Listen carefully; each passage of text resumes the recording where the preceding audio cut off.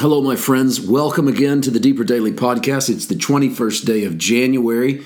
I'm Paul White. I want to thank you for joining me, and I want to remind you that next Friday evening at 6:30 Eastern Time, we are in Chapin, South Carolina for our monthly meeting, and next Sunday afternoon at 4 o'clock, we are in Flowery Branch, Georgia for our monthly meeting.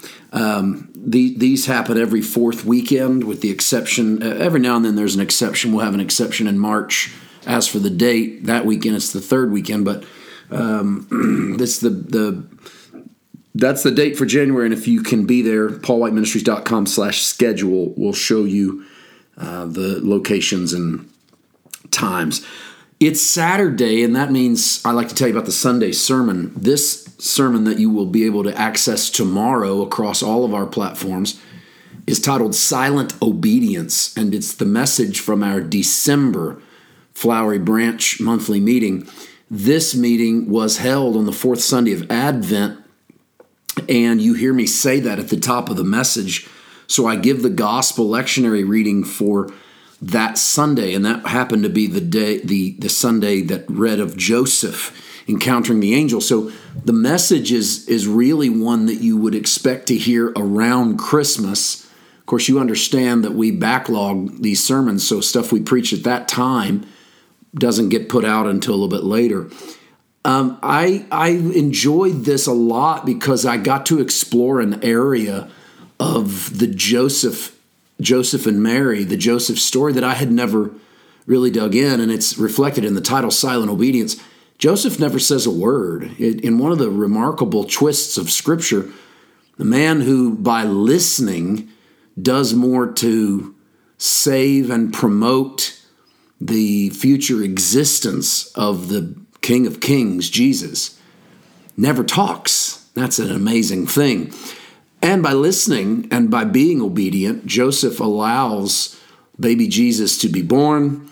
His obedience keeps that baby Jesus alive and safe. It is a remarkable story. How does it relate to us? Well, you might gather from the title that sometimes the best thing we can do is simply obey. We don't have to figure things out. We don't have to have an argument. We don't have to have an answer. We just obey. This is a message that might challenge us in ways that we feel necessary to always come up with something, necessary to have a pithy word or a well thought out response. But it might also encourage us to be silent in the face of things that overwhelm us and just wait on the word of the Lord. There's a little bit in this about confirmation, about hearing from God and then God being okay with you going for an approval on that. And then there's also a part in which confirmation is not necessary, that you don't wait on anyone else to tell you. These are the great paradoxes that sometimes come up inside of the same story. I think you're going to enjoy this. About 45 minutes long. Video is available at our website, also at our YouTube page, PWM. Audio will be available right wherever you're listening to this podcast. We do two podcasts on Sunday. One will be the DDP, and the other will be titled Silent Obedience. We are in Mark chapter 1, verse 35. Speaking of silent obedience, this is the morning after the Sabbath. Jesus has been healing people. Once the sun went down, they brought him a lot of people to be healed. And listen to verse 35 of Mark 1.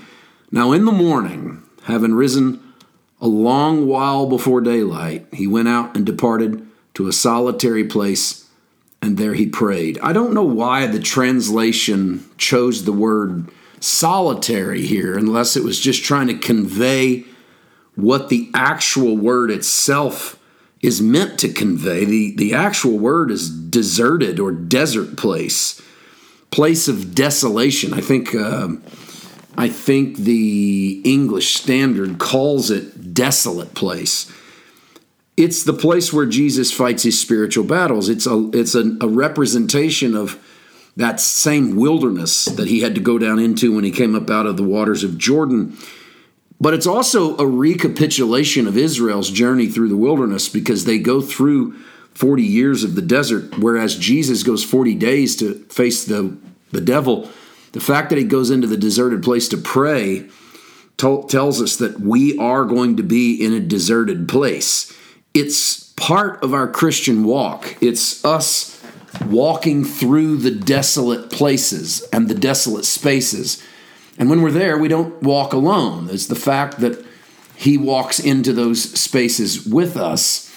But it's also a type in some ways of the fact that what Jesus does, he does outside of the norm, the regular. When the book of Hebrews, one of my favorite New Testament books, when it is winding down, right past that famous "let your heart be established by grace" from Hebrews 13:9, when you get down into 12 and 13, it tells you that Jesus suffered outside the gate, and then we're invited in Hebrews 13:13 to go outside with him, outside the camp, and bear his reproach, because we follow him into that deserted place.